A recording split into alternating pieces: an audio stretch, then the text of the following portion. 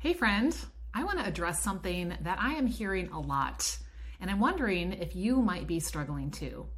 As a CEO, a Christ-empowered operator of your life and business, are you doing all the things, but asking yourself, why am I not seeing the fruit, aka the results? Well, maybe you're like me. I was the girl who would skip all the mindset stuff because, let's be honest, I already got Jesus. And I just wanted to get to the checklist, strategy, tell me how to do all the things, right? But the problem was I was working really hard and I wasn't seeing the fruit. And I certainly wasn't experiencing the fruitfulness that is possible with God when I'm believing what He says over what the world and the gurus tell me, or even over what I'm telling myself. And what I discovered is that my problem and where I was getting stuck was not a strategy issue. It was not an implementation issue. It was a belief issue. Because here's the thing. I can teach you amazing strategies, but with the wrong beliefs, you will stay stuck where you are, or you'll backslide to where you don't want to be, or you'll slink slowly forward. And I don't know about you, but I don't want any of the above. That's why when I learned how to truly take every thought captive to the obedience of Christ, like it talks about in 2 Corinthians 10:5, the floodgates opened because finally I was taking action from the right beliefs with God. And let me just tell you, I wasted a lot of time in those days doing it all the wrong way and doing it backwards. So today, I want to share with you firsthand this tool that is making all the difference, not only in my life and business, but also in those who are part of the Redeemed Midlife CEO. And if you haven't been using it, I want to encourage you to start making this a part of your daily CEO meeting with God. So I'm actually going to walk you right through this so you can see exactly how to do this. And I will then at the end show you how you can access this form and get my expert coaching and feedback with a little bit of Holy Spirit help. Okay, so this is called the S.T.E.E.R Belief Map. And the reason I named it that is because our beliefs steer our results. And S.T.E.E.R is also the acronym that we use to walk through this process. Because when we have these thoughts swirling around in our head all the time, sometimes it's very hard to put them into a tangible format that we can actually do something with, primarily taking them to the Lord. So I want to walk you through this by using the example of not having enough time. Anybody out there ever felt that? Okay. So S is for your situation. What is the circumstance that you are wanting to address or reflect on? Remember, your situation is neither good nor bad. It is always neutral. So I'm going to say my time, right? Okay. The next T is your thought. Okay. So this thought is what you are currently believing. Okay. Now what happens is we start thinking about these things, right? And we have this belief that's probably going on repeat that we are believing about our situations.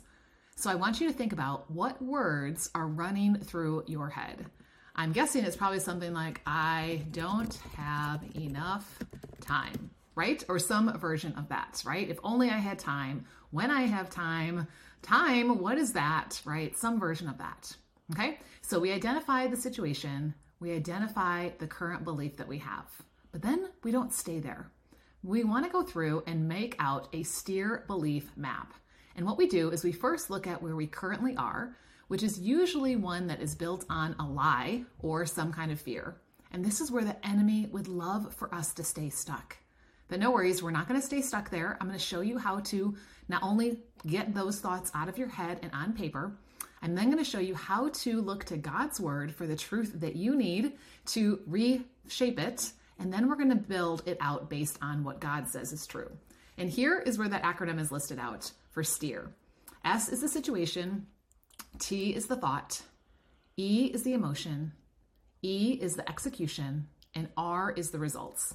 And I thought the best way that I can teach you how to do this is for me to actually in real time give you an example. So let me see if I can get this so it'll do this. Okay, so S is your situation. Remember, we're going to start with the one that we're having right now based on fear or a lie. So my situation is my time.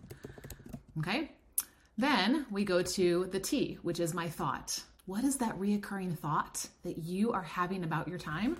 Well, it's probably something like, I never have enough time, or some version of that, right? It is whatever thought you are believing, because the more you think it, the more you believe it. The E is for emotion. So when you are thinking on repeat and believing, I never have enough time, what emotions are you feeling? For me, I'm feeling panic, I'm feeling stress, I'm feeling like I'm not enough, all kinds of things like that, okay? When we're feeling that way, and because we're believing that thought, then what is our execution or lack of execution? So in this case, in my case, I often joke that I'm not the girl who will just binge Netflix with Haagen-Dazs on the couch. I'm going to work harder than ever, right? I'm going to work hard. I'm going to try harder. I'm going to, read more. I'm going to listen more. I'm going to try to figure out what's the problem, right? Now, that may not sound like it's all that bad, except when I'm staying stuck in that place and I'm doing it from this belief that I don't have enough time. It's a lot of striving, right? And that is definitely not going to lead us to the kind of fruit of peace that God has promised us. And then my result, guess what? I don't have enough time. Okay, now I want to show you something that I find really interesting when you do this. Notice my result, aka your result, is a direct reflection of what belief I am thinking. Okay, that T was I never have enough time. My result is I don't have enough time. I don't get it all done. I'm always working up until, it's way too late, and getting up early and trying to squeeze things into every moment, and it's just not happening, and I keep spinning in the same cycles. So that's how I respond. Maybe you're the person who just says, well, forget it all. What's the point in even trying? So maybe you steer to the other side of you are on the couch with a Haagen-Dazs and Netflix and just, making all your troubles go away. Either way, it doesn't matter. It's not producing the kind of fruitful results that God truly has called us to as his kingdom girls, right? So the next thing we want to do is we want to say, okay, so if that was based on a lie, now I want to grab a piece of God's truth. And I want to encourage you. You can make this like a general biblical principle, but if you can find a verse, don't take it out of context, but I want you to find actually words of scripture, God's word to us that speaks to your situation. So one of my favorites in this area is, hang on a second. That is not the one I wanted to copy and paste. I thought I had it already, so give me just a second to copy it again. Okay, so the one that is oftentimes my go-to lately is 2 Corinthians 9, 8, and 10. And yes, I love verse 9 in between, but I just pulled out the two bookends for you today. And here's what it says. And God is able to bless you abundantly, so that in all things, at all times, having all that you need, you will abound in every good work. Did you hear all of the superlatives, those extra and above things? Abundantly, all things, all times, all that you need.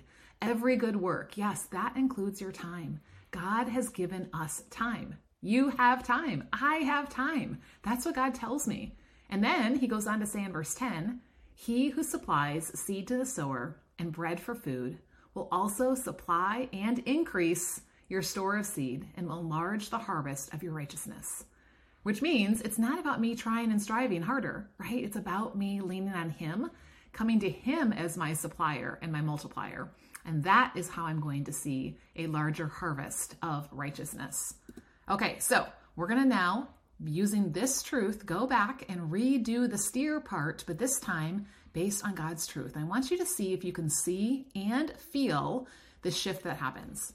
So the situation is still the same. It's my time, okay? Hasn't changed. It's still neutral. But the thought that I'm having around my time now is maybe something like I have an abundance. How about that? Abundance of time for what he's called me to.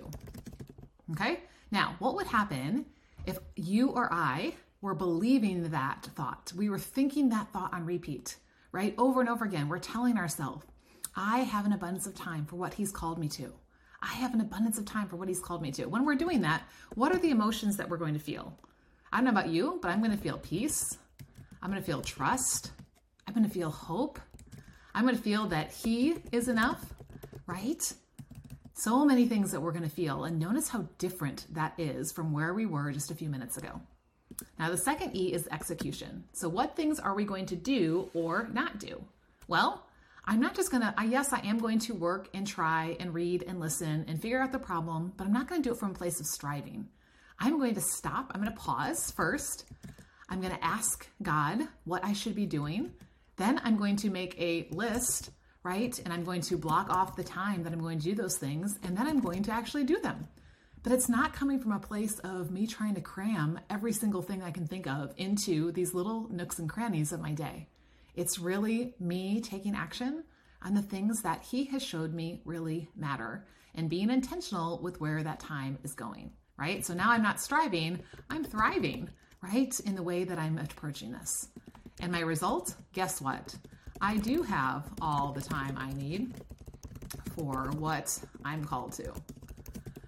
Wow. What a difference, right? What a difference that makes when we are able to look at it from what God says is true instead of how we've been feeling or believing or what the world around us tells us, even well-intentioned people tell us, what those other gurus out there that are helping you build your business or maybe helping you with your time management and things like that. A lot of them are not building it on God's truth. And so it still stays stuck in that striving and trying where we can fall into the never enough place.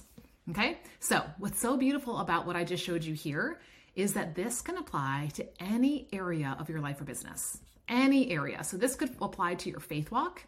This can apply to your relationships. This can apply to your finances and stewardship of that, your wellness, your passions, your home, your ministry, whatever things that God has called you to, right? And now, once that you've done this, you're going to have a new belief. And guess what? Chances are you're going to have a new solution to whatever it was that you were trying to figure out, right? But sometimes you may still have a question, and then you want some more feedback on how to do that. So I want to invite you as a CEO of your God-given life and or business, I want to invite you to make this S.T.E.E.R belief map a part of your daily CEO meeting with God. For me, that happens in my AM refill. And I can't tell you, oftentimes I have several thoughts that I could do this on, but once I do them with one of them, it oftentimes works on the other ones as well. So don't feel like you have to do this for every single negative thought you have in a day, but notice the ones on repeat and the ones that maybe are kind of rising to the surface. And then open up a notebook, write the words S.T.E.E.R up and down, and then the word truth, and then the word S.T.E.E.R up and down. And then just prayerfully go through this process. And then when you're done, pray and leave it to the Lord, right? And say, God, I don't want to think this way if this is not of you. I want to think, I want to believe, I want to feel and do in alignment with you and see the fruit that is going to come of that. And I also just want to encourage you to not keep it to yourself. Yes, you and God can sit down and have that meeting, but I am here as your coach because you're part of the Redeemed CEO, Midlife CEO, to help you in this process. So you can access this form at redeemhertime.com/me and submit it to get my coaching feedback and input. And guess what? I still struggle with this. I still do this practice on the daily because I see the difference that it makes and how easily I am pulled right back into those wrong thoughts and feelings that are leaving me feeling stuck or moving in the wrong direction. So if that is you, no more. We're not just going to focus on the strategy. We're going to focus on the heart, on the right belief mindset that we need to have. And then guess what? When you pick up those strategies I teach you, when you pick up the checklist, when you pick up the workflows, when you pick up all those pieces, they are going to be so much more useful, and you are going to see just the overflow of what God can and will do when we are partnering with Him. So I can't wait to get your Coach Me form and see what God is wanting to work on in your life or business right now.